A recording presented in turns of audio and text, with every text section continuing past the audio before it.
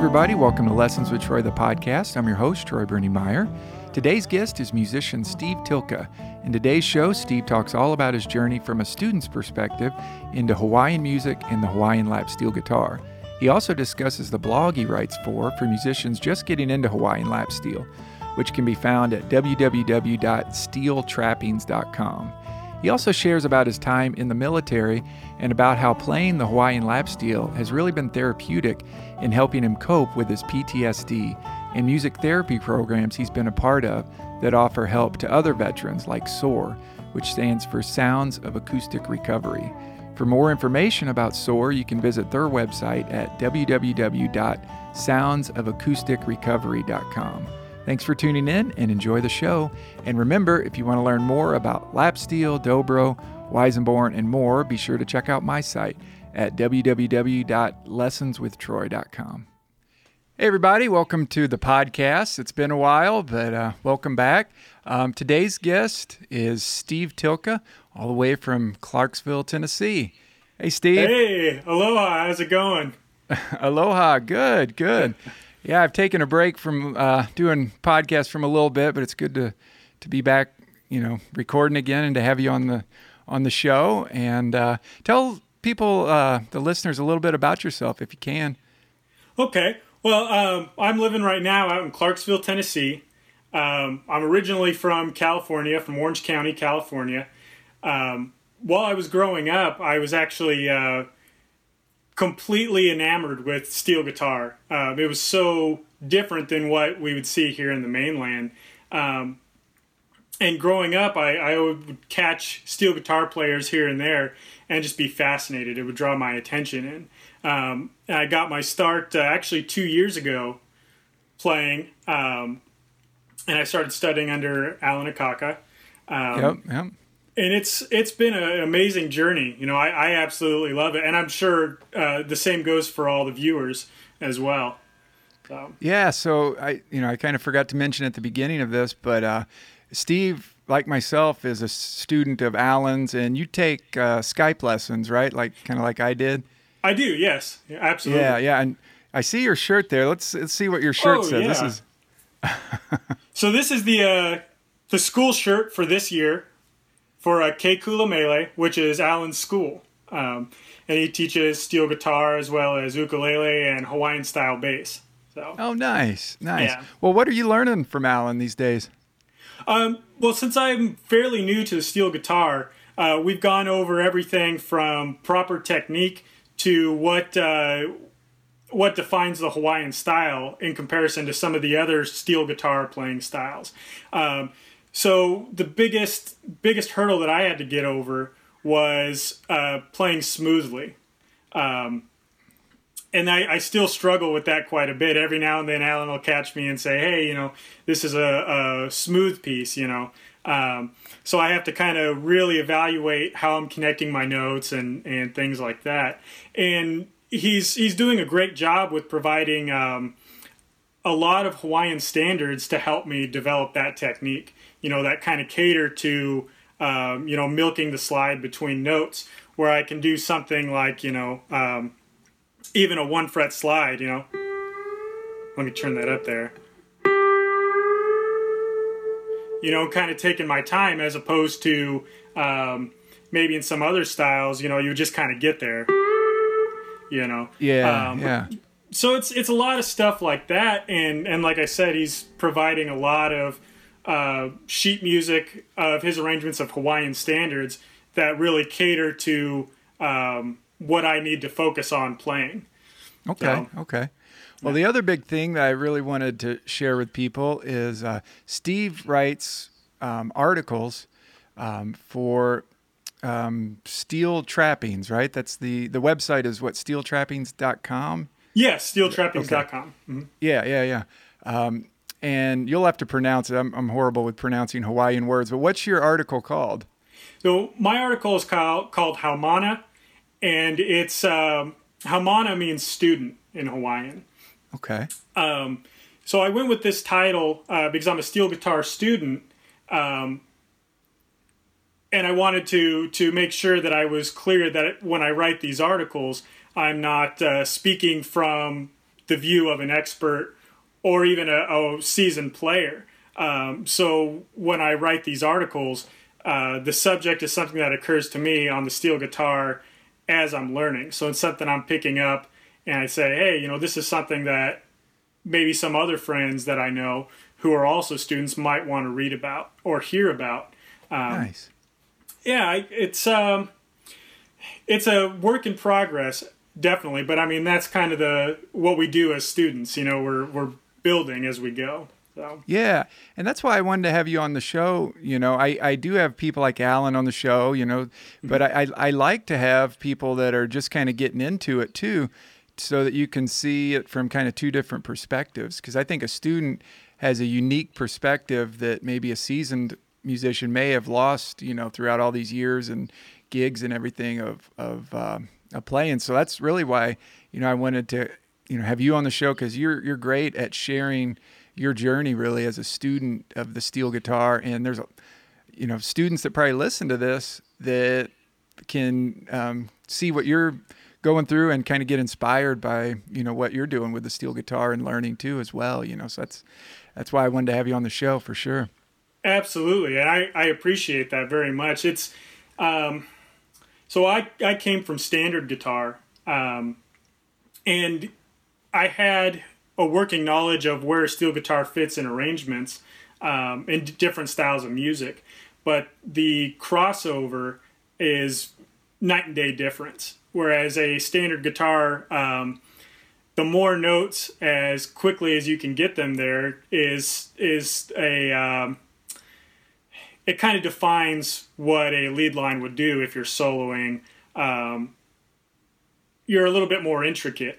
Whereas in steel guitar, at least to my ears, it's the exact opposite. It's what can you say with less? Yeah. And that's kind of the nature of the beast, just by, instead of playing with, 4 or 5 fingers, we're with a tone bar, And Yeah. with the exception of a few players, most of us, this is all we get, So there's a lot more thinking involved.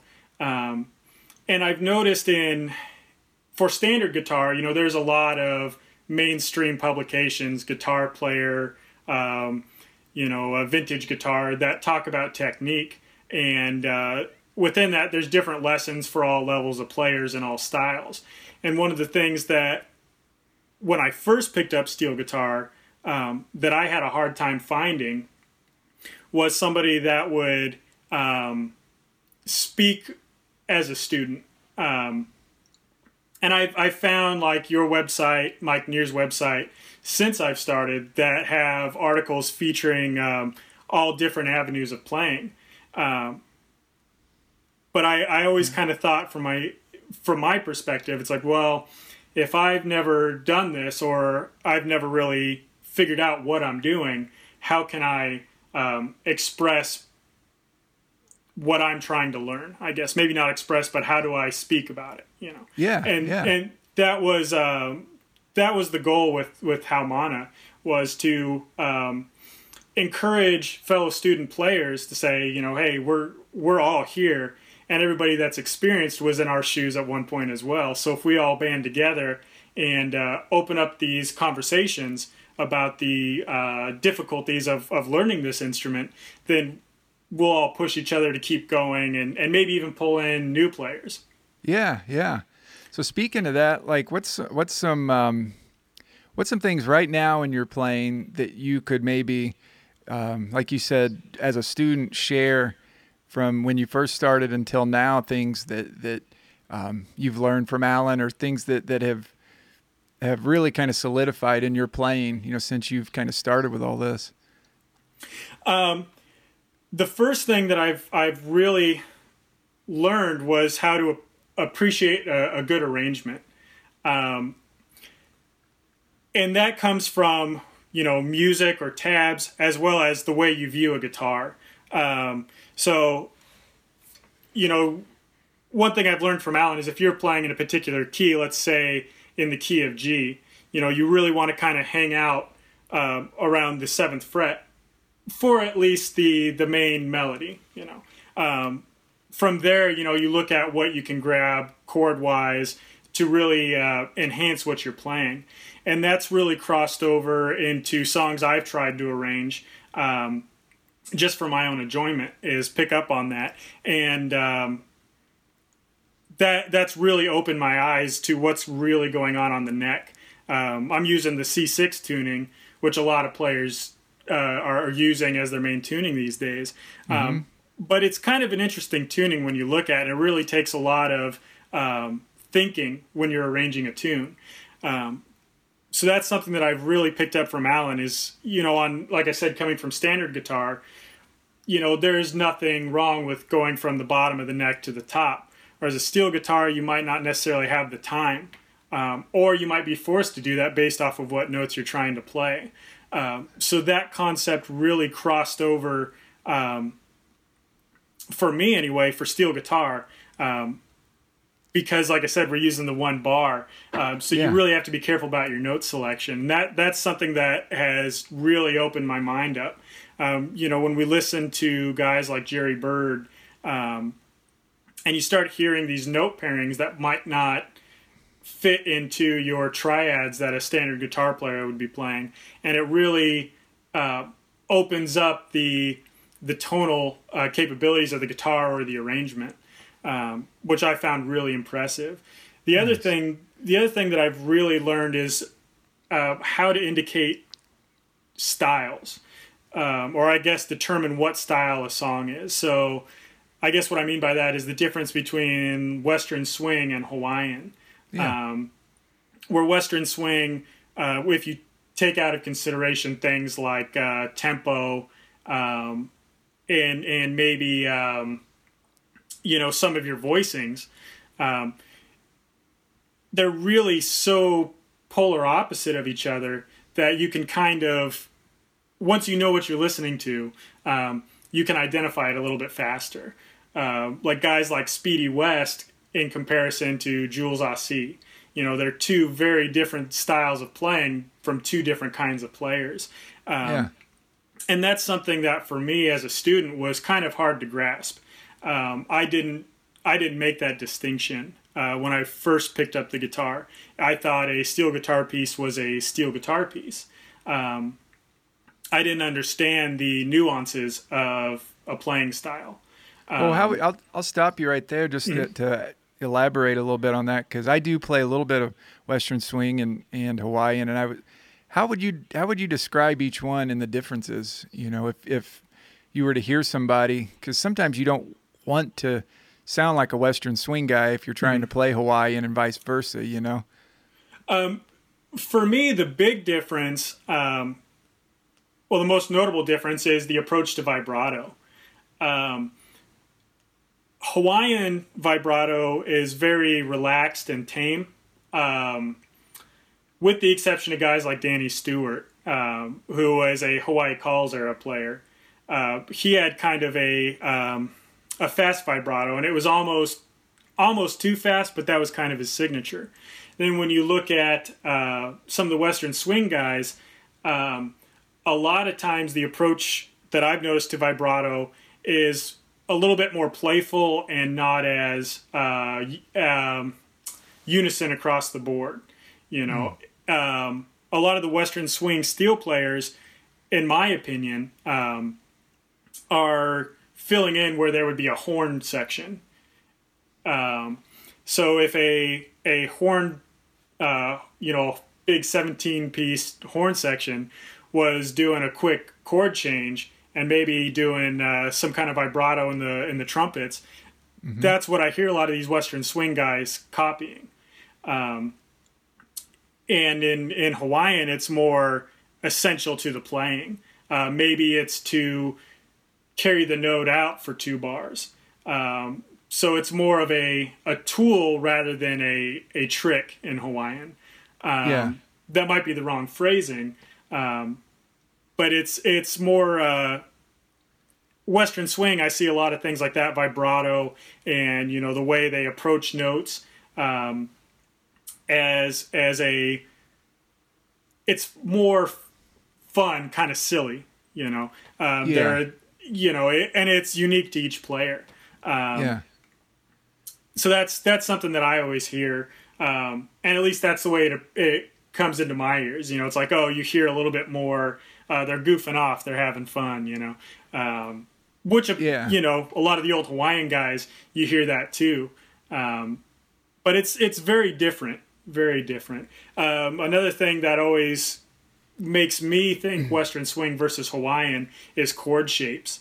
I've noticed that a lot of Western swing players will take their chord shapes from jazz and use inversions, as well as maybe build a chord off of a chord rather than playing your you know, over a C. They might be playing an E minor and dropping out certain notes that would clash with the rest of the band. And that really adds to the style, like Leon McAuliffe. You know, when he would go and take solos, sometimes he almost sounded out of the box. And in Hawaiian, it's not always the case. But I noticed that there's a lot more uniformity throughout a band. It's a little bit more simple, you know. Yeah. That's what I know. Oh, go ahead. I'm sorry. Oh, I was just going to say, that's what I noticed, you know, when I went to Maui and Allen Steel Guitar Festival, is that Hawaiian seemed like licks and flashy stuff that you might see in, you know, styles of music that I'm used to, like bluegrass and this and that, where you got so-called shredders, you know, that are just playing fast and playing hot licks, and pedal steel guys that are playing real super fast hot licks. It didn't seem like that was so far removed from Hawaiian music. It seemed like the prettier the better. It's like, oh, that guy's playing great, not because he's playing the fastest flashy licks. You know, you can hear the melody, and it's almost like the more beautiful, like each player, I don't want to say they tend to outdo each other, but let's say what attracts them, let's say, to the audience, is they're trying to play beautiful, you know, the most beautiful that they can, you know. Yeah, absolutely. With the harmonics, and it's the exact opposite of, let's say, flashy fast stuff. Like you're saying, like instead of sliding up to a note real fast, it's real smooth and then real controlled vibrato and harmonics, where you're really trying to get the best tone out of the harmonics and the best tone out of each note. Oh yeah. You know, sometimes in Western swing, I feel like, and bluegrass and some of this, like they're already going to the next note, whereas Hawaiian music, it's making that note sound as big and huge and beautiful as possible, you know. Absolutely. What I hear, at least. Yeah. Yeah, absolutely. I agree 100%. Yeah. And that kind of, for me, it kind of carried into the personalities too of the Hawaiian musicians. You know, when I'd meet them, they're so humble and just, you know, just very, just humble people and nice. And it wasn't about bragging about what they can do or anything. Just very down to earth, it seemed like, you know. Oh yeah, absolutely. That's been my experience with everybody in the steel guitar community that I've met and had the chance to correspond with. Is that was, for me, that was one of the most intimidating factors. Was you already know that there's a lot involved in steel guitar coming into it. There's a lot of thinking involved, and as a new player. When I first really started and kind of hadn't really figured out what I was doing, I was almost intimidated to even start to think about reaching out and asking questions. And over time, you know, I got over that, and as you know, I'll approach people and ask, "How do you do this?" or "What do you think about this?" and get information. Because really, there's, you know, in modern times, 2017. There's really not a lot of steel guitar players out there in comparison to other instruments, other stringed instruments.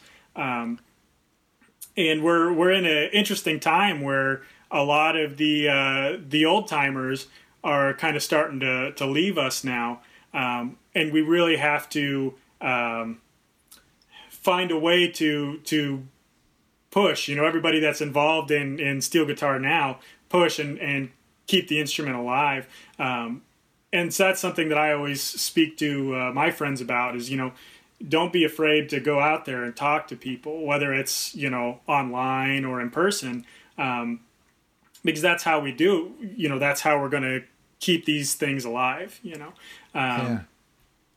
So Yeah. I was thinking about, I didn't go to the Maui Steel Guitar Fest this year. I went the last 2 years, and I was just thinking, I assume it's going to be going on for a while, but you never know, who knows how long stuff like that goes. And I think, Alan Akaka is really a huge advocate for the instrument. I feel like with all of his festivals that he's doing, I know he travels to Japan and teaches and this and that, but these, unfortunately, these people aren't going to be around forever, and it'd be nice to make sure that, it does carry on, after, they go, I guess. Yeah. I wonder about that as well. I haven't been to the Maui Festival yet, but I always watch for new videos associated with the Maui and Kauai festivals, as well as the Honolulu Festival. And it's starting to be a more dynamic group of people as far as ages go. When you see the Kanakapia, afterwards, you see everybody from, little Malie Lyman to, there's some well-experienced players, and then some older folks are coming out that maybe have been playing since, the first mainland boom of steel guitar. Yeah. And I mean, it's such a great way to meet people, and share ideas or learn, really learn from everyone. And I've been meaning to get out there because it's a great thing, and like you said, Alan really does a great job putting these together. And of course, out here we have the Fort Collins festival. Yeah, I got to go to that. Have you been to that one? Not yet. No, I'm hoping to go this year. So, nice. Well, maybe I'll see you out there. When is that normally? I thought it was the end of September. Okay, I think so September 24th, maybe. Okay. So sometime in the fall then. Nice. Yeah. Or I guess, early fall, I guess that would be September, October. Anyways. Yeah. So, yeah, the other thing I really wanted to share with people is kind of your background as far as, you have a military background. I want to thank you, for your service. Oh, thank you. In the military. And just have you kind of talk about that, and also talk about how Hawaiian music and the steel guitar is kind of almost therapy, for you to kind of relax and this and that. Absolutely. So I joined the military in 2009, and I went to the Army, and wanting to have the real Army experience, I joined as infantry, which those who may not be familiar with different jobs in the military, in the infantry, you're basically a rifleman. And at first, I thought that was great. I had military in my family history.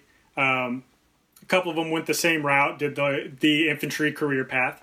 I ended up deploying to Afghanistan in 2010. And it was an experience, absolutely. I got to see a different country, experience another culture. Beautiful country. A lot of the people were very, very nice. But I felt that something was definitely missing, and I was very fortunate to have my family hold on to a couple of my instruments. So they sent out an acoustic guitar and started kind of playing on our downtime. And I really dove into Hawaiian slack key while I was there and deployed and had the opportunity to play. And what I found in that was kind of a way to get away from everything that was going on around us. And once I came home, that interest in playing Hawaiian music continued. And it really became, like I said, very therapeutic, because I was able to put the things out of my mind, things that other veterans deal with, some of the things that you don't realize you have issues with until you're back home and have a chance to decompress.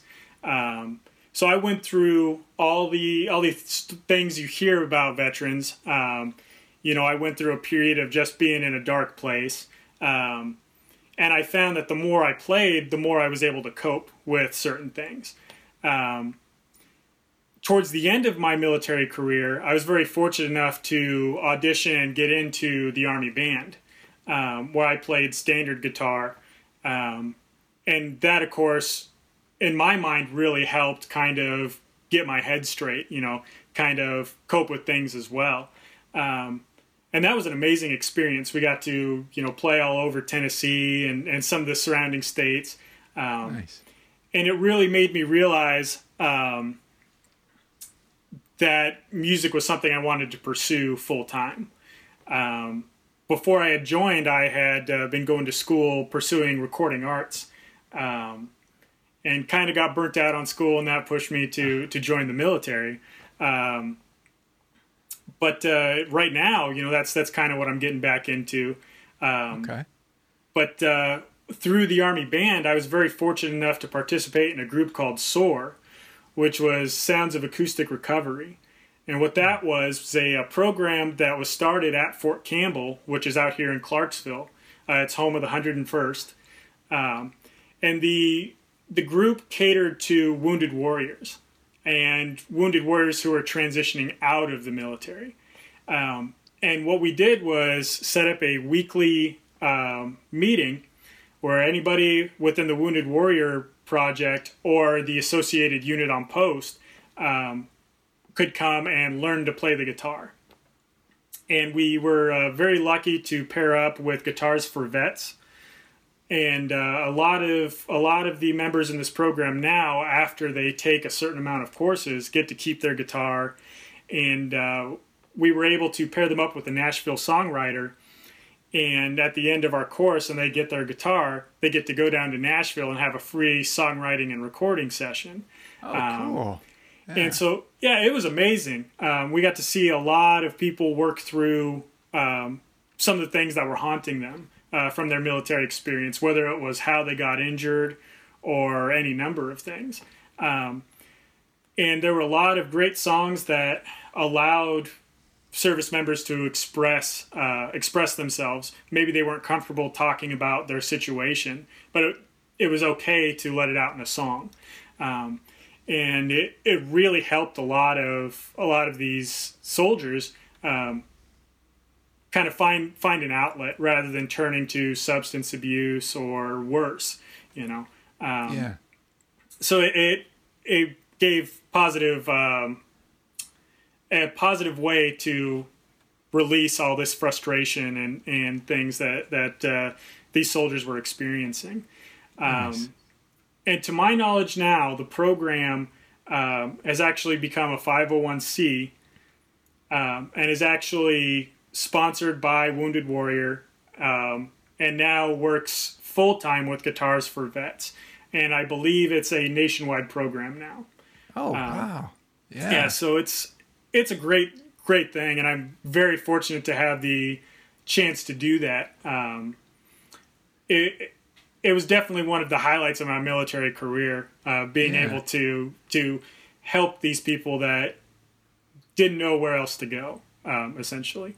So that was amazing. And I mean, I've really found that music in general is very therapeutic. When I have days where something kind of sets me off, or they call it triggers. If you go down to and go through the VA process, they'll ask you to identify what some of your triggers are.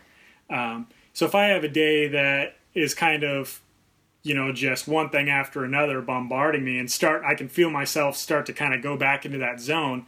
I can pick up, the steel and play for a while. And by the time I'm done, I can't remember what it was that kind of had me feeling tense or, down or something like that. Yeah. So, I mean, if there's vets out there that watch the podcast or follow steel guitar or any instrument, I definitely encourage, using music as a tool. it's definitely something that can really save people, in my opinion. So. Yeah. Yeah. Hawaiian music, especially, has such I feel like a calming way about it. Just to even play it, you kind of have to calm yourself down to get the right sound, to like sometimes if I'm real tense and I go to try to play something, I have to almost get in a whole different frame of mind and to move my hands smoother and vibrato, more relaxed and all that, Yeah, absolutely. Yeah, I do the same thing. I mean, if I have something as simple as too much coffee, before I try and play, then it doesn't come out the same. So now, did you, with the program, did you try to teach anybody steel guitar in the program? I actually tried to start that through the program, but there just wasn't enough interest across the area we were in. Yeah. And to my knowledge, I was at Fort Campbell. I may have been the only one that was playing steel at the time. I have noticed that in Clarksville, there's a couple other steel players popping up. I don't know if they recently moved to town with Nashville being so close. But I'm starting to notice kind of chatter online about a couple more players in town, and I have yet to meet up with them, but if they see this, I'd definitely like to. So yeah, well, that's cool. Yeah. Yeah, it tends to draw people too that have hand injuries. I've noticed. I get emails from people that had a accident with a band, a saw or something, lost fingers, or maybe they have arthritis and they can't play normal guitar. Maybe they played normal guitar before, but now something's wrong physically. And it seems like the dobro, lap steel, any kind of lap instruments is nice for that, people that are, yeah. Absolutely. In fact, I'm glad you mentioned that. I was speaking to a gentleman online. He runs the company Easy Slide. I'm not sure if you're familiar with them. His name is Basil. Oh, yeah, Basil. Yeah. Yeah. He has the company. I don't know if you can read this. Easy Slide. Mm-hmm. And he makes these bars, custom order. And one of the things that he asks is, are there any injuries, arthritis and things like that. So that's something that that could definitely help too. That are people getting into steel guitar, if they have real bad arthritis or they've had, like you said, accidents with saws or something. That's a good avenue to go for a bar that's more custom to the player, if that makes sense. Yeah, what does he do exactly to make a bar work for somebody that might have arthritis or something?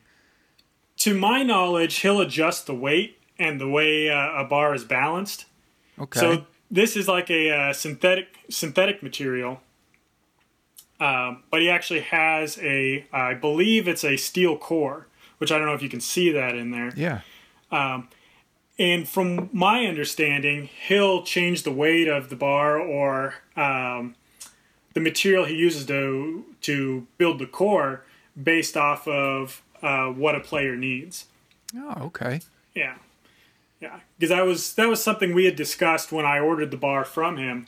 I have real stiff wrists, and I've never been diagnosed with any kind of arthritis or anything like that. Mm-hmm. But he addressed, he's like, well, what I can do is work on making the bar a little bit lighter for you and things like that. And I imagine he does that with every order. Yeah. So it's a good thing, a lot different than the standard Dunlop bars, which are kind of uniform across the board. Something that's a little bit more maneuverable for somebody that might have hand injuries. So nice. If you don't mind, can you hold that bar up again? I just want to see what size that was. It looks kind of a lot larger than how does that fit in your hand? Is that larger than a normal kind of lap steel bar, or is that? It is, yes. So this is the 2 7/8, and I have I believe that's the measurement. I have a standard Dunlop 918, and you can see the difference here in size. Nice. Okay. And then diameter is a little bit different. Yeah. And how does that the one that like talk a little bit if you can. How does that feel? I don't have one, but I've thought about buying one. I absolutely love it. For one, I like the length a lot better than the 918, the Dunlop, which I believe at one point was called the Bird Bar.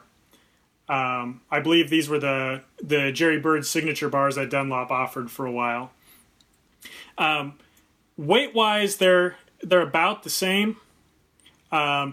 What I noticed playing wise is having the synthetic material on the outside really adds to tone. It's a lot lighter tone. Since I'm playing a fry pan, I had an issue with getting a metallic buzz anytime I would play. And I did things to kind of compensate for that, but it was always something that was on my mind. How do I get rid of that metallic sound? And when I found out about Basil's company, I decided that that's something I need to look into. And I kind of looked at a couple of videos on Facebook of demonstrations and decided that I was going to go that route. I've noticed almost a creamy sound out of it. So if I were to take the standard Dunlop bar, so that's with so this is the Dunlop, and if I were to do the same thing with the Easy Slide,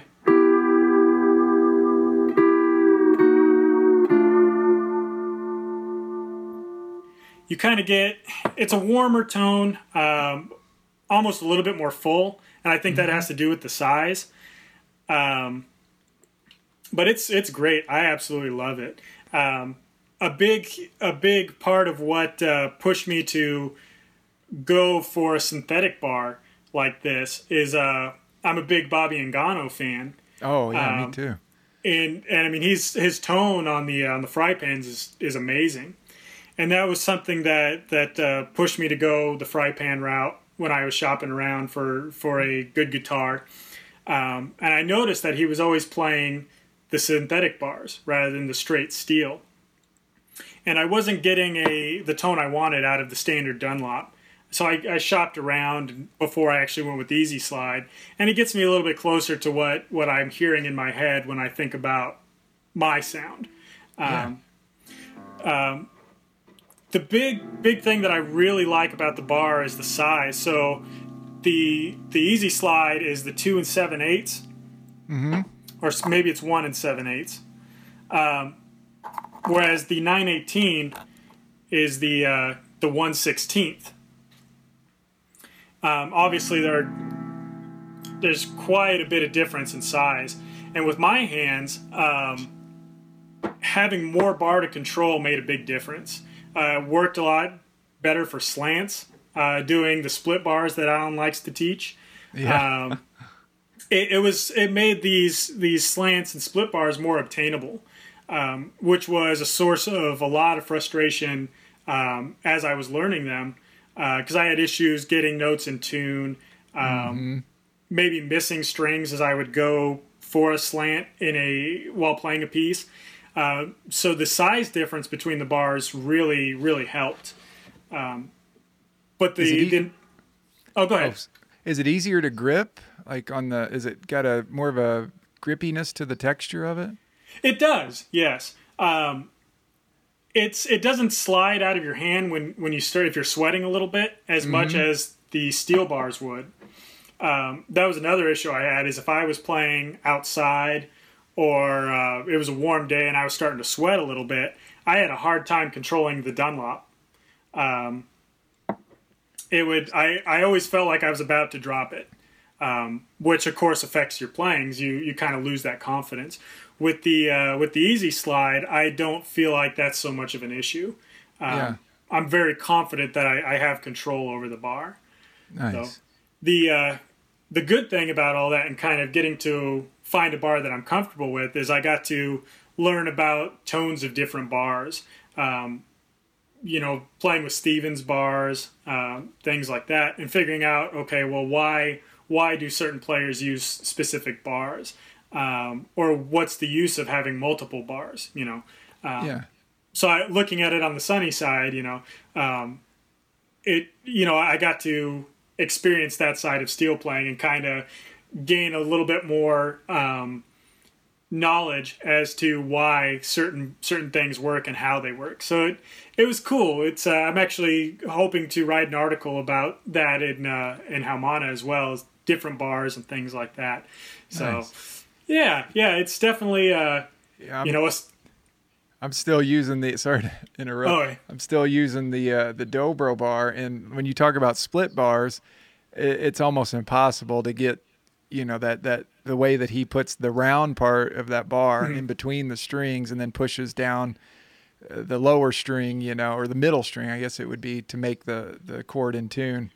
Oh yeah. This thing, I'm so used to it, but at some point I know that I wish that Basil made one that had this top and sides, but then had just a perfectly round tip, so I could still do the, actually Right. had both of them, this kind of end and then a round tip when I needed it too. That would be great.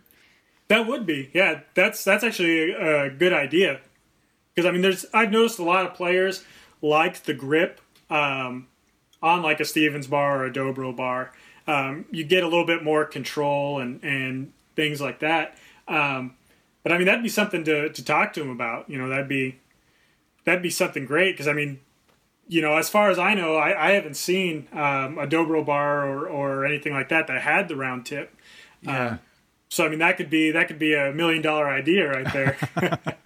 Or for us, it'd be hundreds of dollars in the steel world. Yeah. No, but yeah. they do. Shub makes one. I don't have mine, but it's the SP2. It's one I initially used that had that, but it's such a small end. It's not like yours that has that diameter to it, Right. I would love to have yours and then just have grooves made on the sides and the top, basically. And I think that'd be the perfect bar, Absolutely, yeah. Yeah, and that would work well for, like you said, playing bluegrass too. Because there's a lot more call for having the handle on your bar for bluegrass as you kind of go different positions on the neck. Yeah, for sure. Yeah, this one I'm so used to, but Greg Sardina, I went out there to Maui one time and he tried to use it and he tried to do slants and stuff. And to me, it feels real natural, but he's like, oh man, this feels terrible. He hated this. They all call this the Stevens bar, even though it's not, it's a all kinds of different bars, but that kind with the grooves. Well, cool. Yeah. The other thing I wanted to kind of talk to you about is, don't you have like a punk rock kind of background or something you were telling me about? Yeah, absolutely. So growing up in Orange County, California, we had city life and we had beach culture, and that's pretty much throughout the entire state of California. And Orange County was a popular punk rock hub.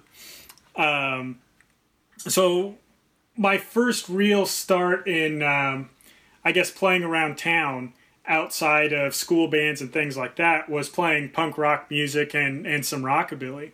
And those were some interesting times. What years are we talking about now with this? This would have been the early 2000s. Okay.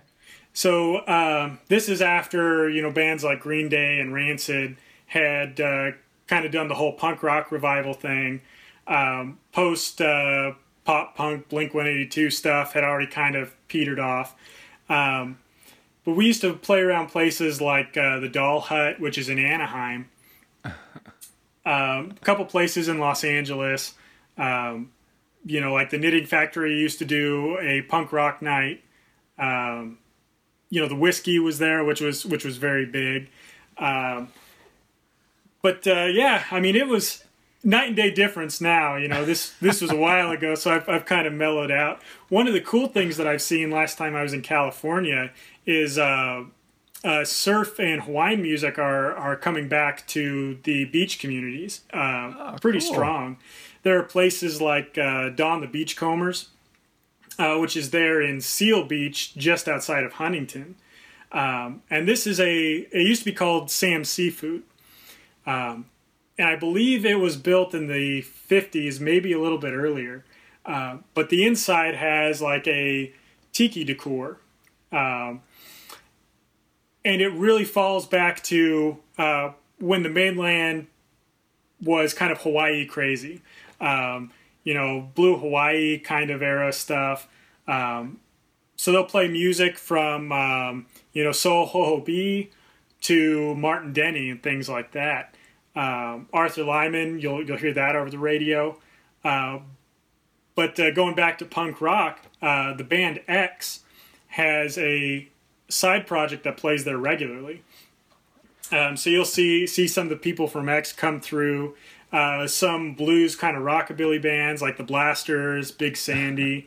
One of the bands I really enjoy is a group called the Hula Girls, which is a Hawaiian-themed rockabilly band. Oh, cool. And they do regular stays there at Don the Beachcomber, and they're very entertaining. They kind of have a Bill Haley sound, but the songs are geared towards surfing, life in Waikiki, things like that. It's really great stuff. And what's this place called again? Don the Beachcombers. And it's in Anaheim, did you say? Or this is in Seal Beach in California. Beach. Gotcha. Mm-hmm. Okay. Yeah. Nice. And, it just comes to my mind, this is changing the subject again, but I remember a little bit ago you had held up your lap steel, your Jerry Bird lap steel. Maybe talk a little bit about that. And I don't know much about the history of the fry pan. Maybe talk a little bit about that if you could. Absolutely. So this is the Jerry Bird fry pan. This was made by Showbud, which was the pedal steel guitar company. To my knowledge, this was put together by Shot Jackson and Jerry Bird. And I believe they started production in the late 70s. This is a 79. This is the short scale model. And the story goes, and I can't confirm any of this, I've actually tried to look up information as well. Jerry commissioned Showbud to have 300 fry pans made as kind of a limited edition signature model. Jerry actually used one, and you can find videos of him in the 80s and 90s playing where he's using one. I believe also short scale is what he used. The story goes that after the first 300 were made, Jerry didn't want to continue with the model. Or there was some agreement to end production. Okay. I believe Shot Jackson continued to make the fry pan.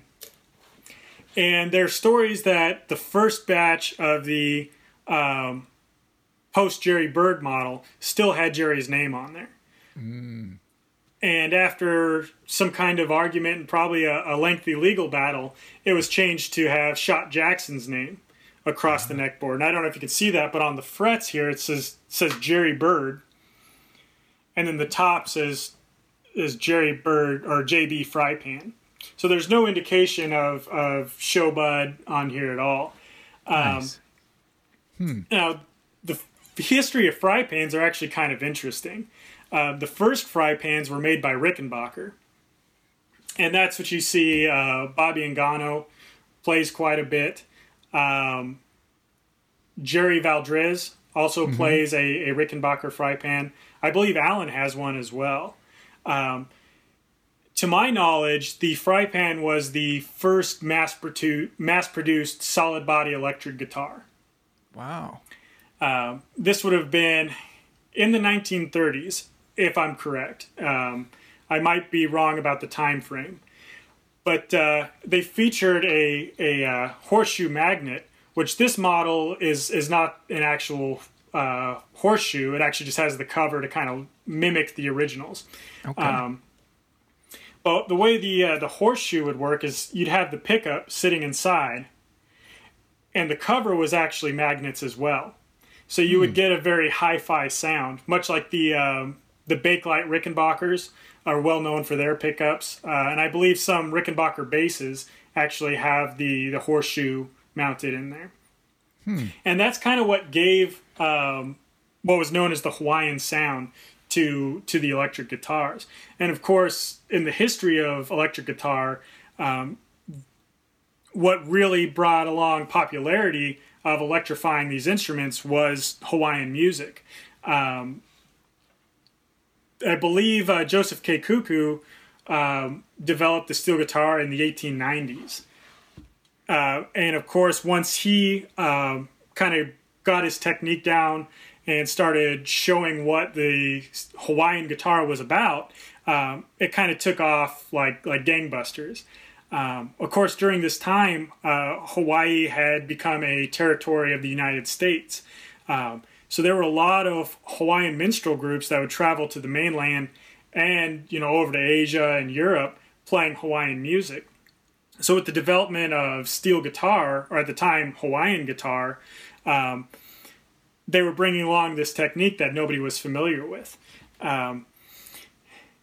As time moves on, we saw developments from National making the tricone resonators and things like that. Now the purpose of that was to make the Hawaiian guitar more audible during a performance. Because if you imagine, you have a band playing acoustic guitars and ukuleles and a singer, and all of a sudden, instead of playing your guitar standard with the sound projecting forward, it's now projecting up towards the ceiling, you're going to have issues cutting through the band.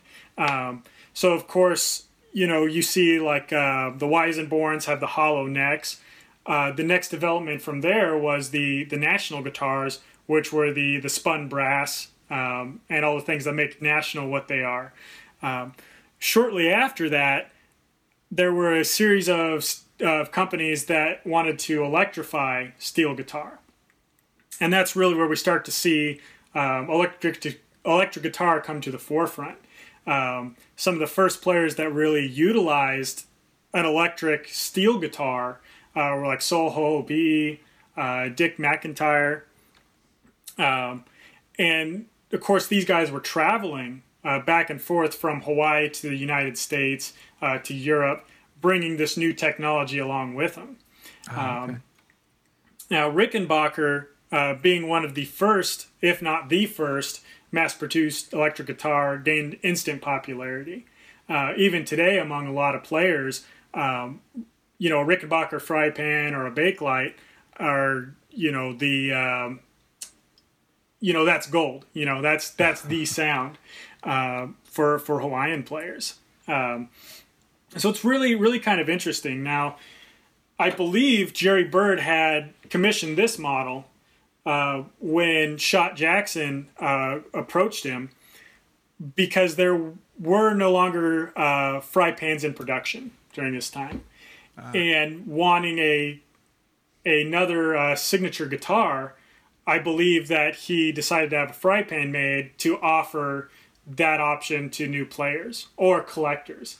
Now, one of the characteristics of these fry pans is a very bright tone, which can be a good thing or a bad thing, depending on what side of the fence you sit. For me, I constantly battle with, to me, what's too bright of a tone. And it takes just kind of playing around and things like that and finding the tone that's satisfying for that day. But you get some positive aspects to the aluminum body as opposed to a wood body. Like you get a little bit more sustain, just like you would out of a National, as opposed to a standard acoustic guitar. So it's very, very interesting. Of course, one of the things I like about it is I don't really have to worry so much about it getting damaged while traveling, as opposed to a wood body guitar or an acoustic. So it's really interesting. One of the things I probably should point out about these models is this is an 8-string. Now, at the time, the most that I had seen on a fry pan was 7. And I'm sure there are models out there that are 8 strings, but I haven't seen too many. Now, this, to my knowledge, comes about from the eras of Jerry Byrd and Speedy West when they were cutting records in the 50s and early 40s when steel guitar was at its most popular. Of course, this is non-pedal steel. A lot of players and companies were going to 8 strings for more chordal options, more capabilities when playing single lines. You can now play down an entire octave or something like that without having to retune your guitar. So that's something that's really interesting about these Jerry Byrd models, is that they're 8-string fry pans. And I have seen 6-string models as well. But most of the players, like Mark Pruncha, he's using an 8-string Byrd fry pan. And I know Alan has one as well. And I've heard stories of Billy Hugh Len using one for a short time. So nice. Now, what do you have that tuned to? This is a C6, and I'm using an E on top, and I have a low G on my 8-string and a B flat on my 7-string. Low G. Okay. Yes. I know Alan does. Well, he does a lot of tunings, but it seemed like he did the low C, on his the 8th string. Is that right? Yes.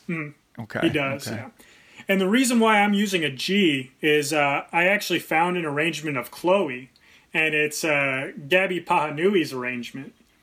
And he has his 8th string tuned to a G in order to accomplish the intro that he's playing in the position that he's playing in. And I kind of just left it. Sometimes I'll drop down to a C on the bottom, which I know Jules Assis did that. He had a C on the bottom and then the B flat and then standard C6. Yeah. So that G, in comparison with the C, that's if you're moving back and forth, seems like when you'd put it on a C, it would be pretty a floppy string, wouldn't it? Oh yes, absolutely. Let me. Because that G, that's because I have A6 strings on mine, and normally it's F sharp, A, C sharp, or F sharp, whatever it is. Yeah, F sharp, A, C sharp, E, F sharp, A, C sharp, E, and that F sharp. When I try to tune that down to a C, it's like, it's real floppy. Oh yeah, it's so that's playing a C on the G string. And it's you can tell it's low, Yeah. Yeah. Well, that's cool. Yeah. Where do you get your strings? Like sometimes I go to juststrings.com or elderly.com. I didn't know if there's another place that you know of to get strings. I've been using juststrings.com, and I'm actually using the SIT strings. Okay. And I really liked juststrings.com because they really price things appropriately. I have a couple other instruments that, I'll do one bulk order for all the strings I need. And, I can go to a music store and either order or buy off the rack for maybe $10 a pop. Whereas Just Strings, you get them for maybe $5-6. Yeah. Which is great because, it's, with every other expense that everybody has, if we can find a shortcut, that's definitely a good thing. Nice. And you're getting, like I said, I get the A6 strings. I think mine are called Scotties. I guess Scotty from St. Louis. Yes. But what's the tuning? I guess it's C6 strings that you're getting, but not with the 5th on top. The high G, the high E C6, right? Yes, correct. Yeah. Okay. I believe. These are also the Scotties, and I believe he does offer a high G set, but I get the just with the 3rd on top. Okay. Nice. I always have to watch that. I have to look real close when I'm ordering because sometimes I'll go too fast and I'll realize, I did something wrong. But Scotties, and he does have both. In fact, now that I think of it, you can do it with the high G. I actually have a friend out in Louisville that uses the high G, and we'll get together every now and then and play. I'm like, what'd you do? And then it takes a second to kind of readjust, okay, well, Yeah. I go back and forth. from liking A6 tuning because it has the fifth on top. And then now I'm practicing a lot of Hawaiian stuff again. And I'm putting it back into the C6 with the third on top. And there's something about that third on top that really forces you, I don't know, to play different. I feel like it sounds a lot more Hawaiian to me than when I play A6 and I'm playing more like Western swing, dobro-ish kind of stuff, I feel like, you know? Yeah, absolutely. Absolutely. I agree. To my ears, like you said, it's very Hawaiian. Yeah. Very Hawaiian. And I think that's because, you know, in the old days, a lot of Hawaiian music was major minor chords, where when you move into guys like Jules Ossie, you know, and guys in that era, you know, Danny Stewart, all the Hawaii Call players, they were really playing Hapa Haole, which was mixing, you know, jazz and Hawaiian. So now you're using extended chords where you really, that third makes the difference. You know, if you're looking at, you know, a G7, you know, you won't be able to tell if it's a major or minor without, you know, having the B or B flat, you know. Yeah. Of course, you know, there are ways around that. You could always leave the third out and things like that. But that's, to me, I think that's where it comes from when I think about it, you know, having that third. Yeah, I know Bobby Engano, you know, he plays a 7-string fry pan, doesn't he? He does, yeah.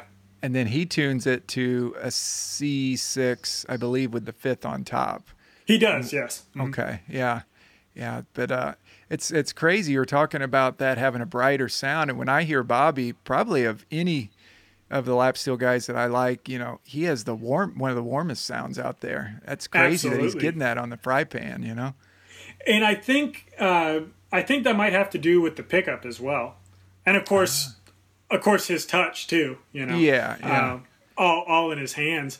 But when I hear a true horseshoe pickup compared to what's put in the bird fry pans, they're night and day difference. These pickups, like I said, this is just a plastic cover that looks like the horseshoe. The inside is very similar to what you would see on like a Gibson Console Grande or something like that, or just a standard, maybe even like a Stratocaster pickup. You know, it's that same style. You know, with the. Oh, go ahead. Have you heard of Rick Aiello? I think he's out of somewhere out east, one of the Carolinas, maybe, or some. Don't quote me on that, but tall guy, long hair, blonde hair. Oh yes. Mm-hmm. Yeah. I think he makes his own pickups. I think his own horseshoe pickups. I believe he does. Yes. Okay. Yeah, it's gonna. Yeah. What do you think about his stuff? Have you thought about ordering one of his pickups or something? Absolutely. In fact, he's very good friends with a Nashville player, Jeff Kearns. And I've been talking to Jeff off and on, trying to get one of Rick's pickups. I believe Rick is teaching at the moment, so his building has kind of slowed down a little bit due to teaching. Yeah. So it kind of comes in. I have to find when he's kind of doing a new batch of his guitars and his pickups, and kind of put an order in while he has the opportunity. But I've heard that a lot of guys will take his pickup and put into these Jerry Bird fry pans. And that's something I've been wanting to do. Nice. Yeah, I'd be curious what it would do, changing out that pickup, if it'd really make a big difference or not. Oh, yeah. Yeah, from what I've heard, it's a night and day difference. I know he had Jeff Alhoy check out one of his amplifiers. And I want to say this was at the Fort Collins convention. I could be wrong. It might have actually been in the islands. But there's a video on YouTube of Jeff playing one of Rick's amplifiers. And he also plays one of Rick's guitars. I believe he plays the Tucklight, which looks like a Rickenbacker B6. Ah, okay. Yeah. Nice. Yeah, I've never had never had him on the show, but I'd love to. I've actually never even talked with him, but he seems like a really interesting guy. Oh yeah, yeah. And I mean, he makes such great products as well. It's everything I've seen from product reviews to video demonstrations. They're great. They're, nice. Yeah. So. Yeah. Well, maybe in the summer he'll. I know he's teaching like a science class, isn't he, at a high school somewhere? Yeah, absolutely. Yeah, yeah. It's I want to say it's a pretty intense science class as well. I was under the impression it was something to do with like physics or something like that. So it's up there. It's definitely an upper level class from what I've heard. So. Wow. Yeah. Well, man, it's been great. It's been great talking to you. I know you got to get out of here pretty soon, so I don't want to, run you late or anything. But are you thinking about heading to Fort Collins, you think? Yeah, absolutely. That's something I'm definitely trying to make happen. It's really the closest thing we have to the islands out here, and Allen's festivals as well, at a fraction of the price, Yeah, and the time too, that flight, man, for me at least, from St. Louis to Maui that's a long flight. Oh yeah. And the nice thing, my family lives in Waikiki, so I get to go out there from time to time and catch the Honolulu festivals or the Waikiki festivals. Oh, nice. But like you said, the tickets and then the flight, and from here it's about 9 hours. So it's Fort Collins is right around the corner, so it's a little bit more manageable. Yeah. I got to look into that because I thought about it last year, and then I kind of opted not to. But it would be pretty cool to do that. Hopefully I go in moods with my playing, and hopefully I'm still in the Hawaiian mood. As far as a yearly kind of, seems like around the spring and summer when it feels more like Hawaii around here, and I get calls for Hawaiian gigs, I get real into a Hawaiian mood of playing. Oh yeah, absolutely. I got to have that carry on through the rest of the year, I think. Oh yeah. Well, cool. Well, good deal. Well, is there any websites or anything you can tell people about any of the things we've talked about? SOAR, you had mentioned earlier. Yes. Yeah. So SOAR and Guitars for Vets are available. You can find them on the Wounded Warrior website, which I'm not sure if that's a .com or .org. Yeah. I imagine it's a .org. But you can find that through Wounded Warrior, and for military personnel, through the Wounded Warrior Battalion on post, or the nearest post. You can request to join in the SOAR program, or request to have SOAR available to your location, and that's run on post through the Army Band on a specific installation, and so that would only take a little bit of communication to have that happen. Nice. And then of course Kekulamele, kekulamele.com. There you go. That's a great resource, especially for getting in contact with Alan. Your website as well. I'm constantly sending people to your website to do video, check out the videos and things like that, because it's. Oh. When I first started playing, I was buying videos off your website, because that was, I had the time and I could sit there and watch and rewind, and great resource. Oh, well, thanks, definitely. Man. I appreciate that. Yeah, and tell people, too, where they can find your articles that you're writing, too. Oh, absolutely. So the website is steeltrappings.com. Okay. And my article is Haumana, but there are also a lot of great articles on there about vintage guitars. In fact, there's an article that was just put out maybe last month or the month before about utilizing the program Finale for writing music and tabbing things out. So it's really a big resource for steel guitar players. You can hear about these festivals that we've been talking about, as well as kind of learn about who's playing, who's kind of out there right now and kind of doing things. So it's a great resource. And before we get out of here, maybe your if you can, maybe top 3 albums that at least that you could recommend to our listeners. Absolutely. In fact, I have a couple here. Yeah. So the very, very first one is a must for steel guitar players. This is Alfred Apaka's Greatest Hits.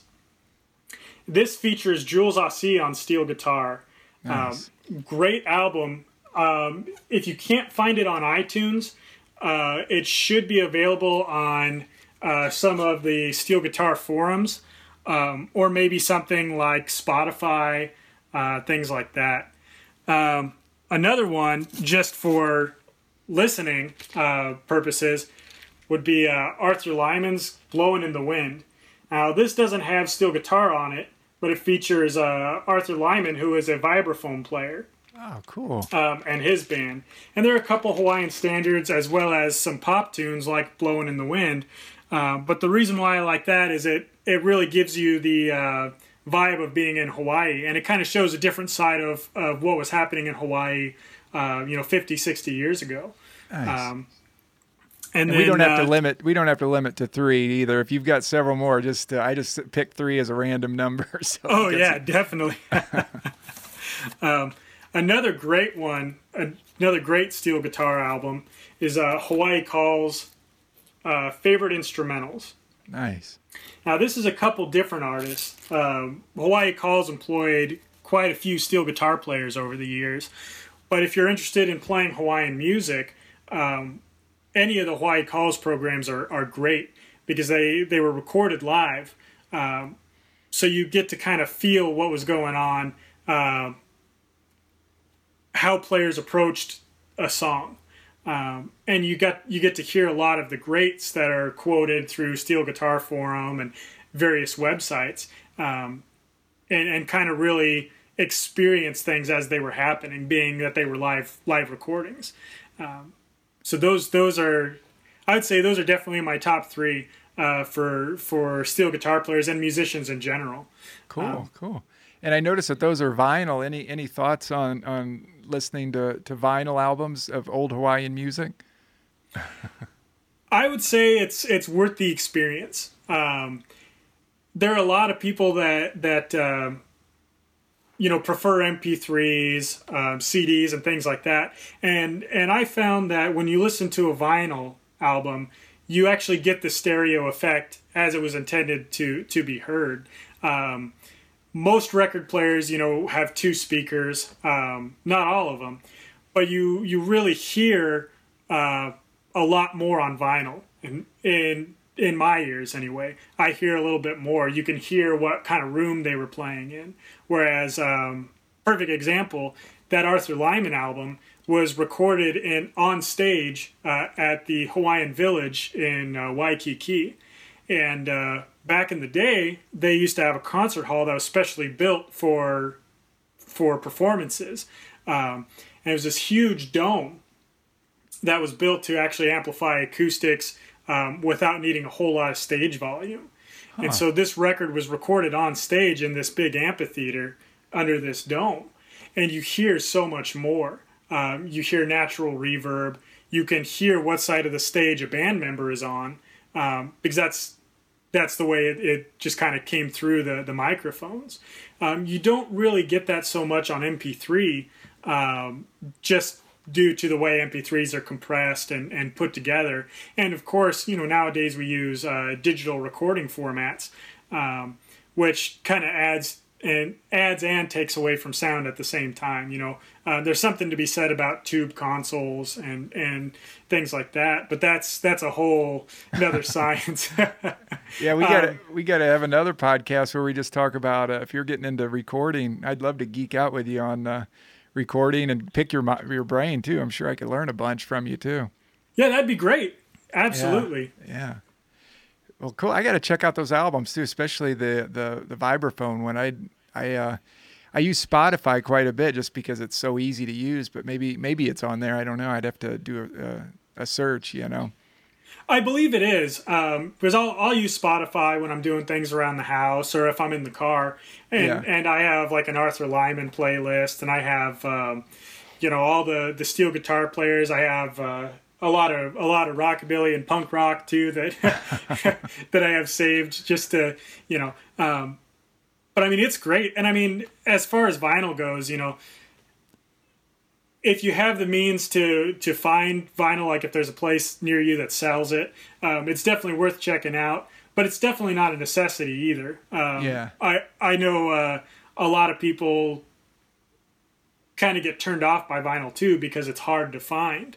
Of course, there's iTunes always, and a lot of the modern artists are available on iTunes, and I would definitely recommend to anybody interested in Hawaiian music. That's a good place to start. Especially with everyone having a smartphone nowadays. You can get it in the touch of a hand. So Yeah, that's cool. There is something nostalgic too to hear the scratching of the record, and then to hear the old style music, Hawaiian music, and all that. I think on vinyl, I have a few albums on vinyl, but it kind of brings you almost back to that era, Oh yeah, you hear absolutely. Just the nature in which you're listening to it, just that I don't want to say lo-fi, but I mean, compared to what we have now, maybe just the scratching of the record, all that kind of adds to the whole sound of the music, I feel like, and the vibe of it, Oh yeah, absolutely. Yeah. Absolutely. And the nice thing about vinyl is, when you put it on, you're in for the ride. You almost have to make your listening experience your activity for the time, because it's you got to make sure you're rotating the disc, and and of course with vinyl they warp very easily, so you can't leave them laying flat for too long, so you really can't walk away and get distracted. It's kind of interesting. It's very very involved process, and that's something I love. It's great. Well, that's cool. Well, thanks, Steve. Yeah, I hopefully we can do another one of these, and thanks for doing this. It's been really informative. I really enjoyed it. Absolutely. Thank you very much for having me. I appreciate it. Yeah, man. Well, maybe I'll see you out in Fort Collins, and if not, then maybe some other time. But it's been a blast. Thanks so much. Absolutely. Thank you. Okay, we'll talk to you later. All right. Aloha.